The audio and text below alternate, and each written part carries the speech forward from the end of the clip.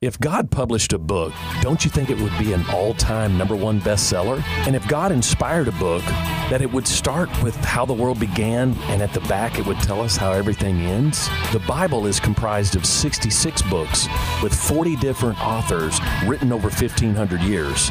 But God moved all of these writers through history with the same exact plot line: redemption.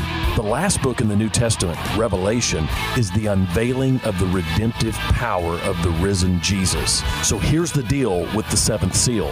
7 is God's number for completion, and a seal was placed on royal documents and could only be opened by authorized personnel. Jesus' sinless life and death and resurrection is the only one who's worthy to break this scroll, but rejecting his authority will unleash a tremendous toll. Dive into Revelation 5, 6, and 7 to see how you can make it to heaven. I'm Pastor Heath from Woodland. Think about it.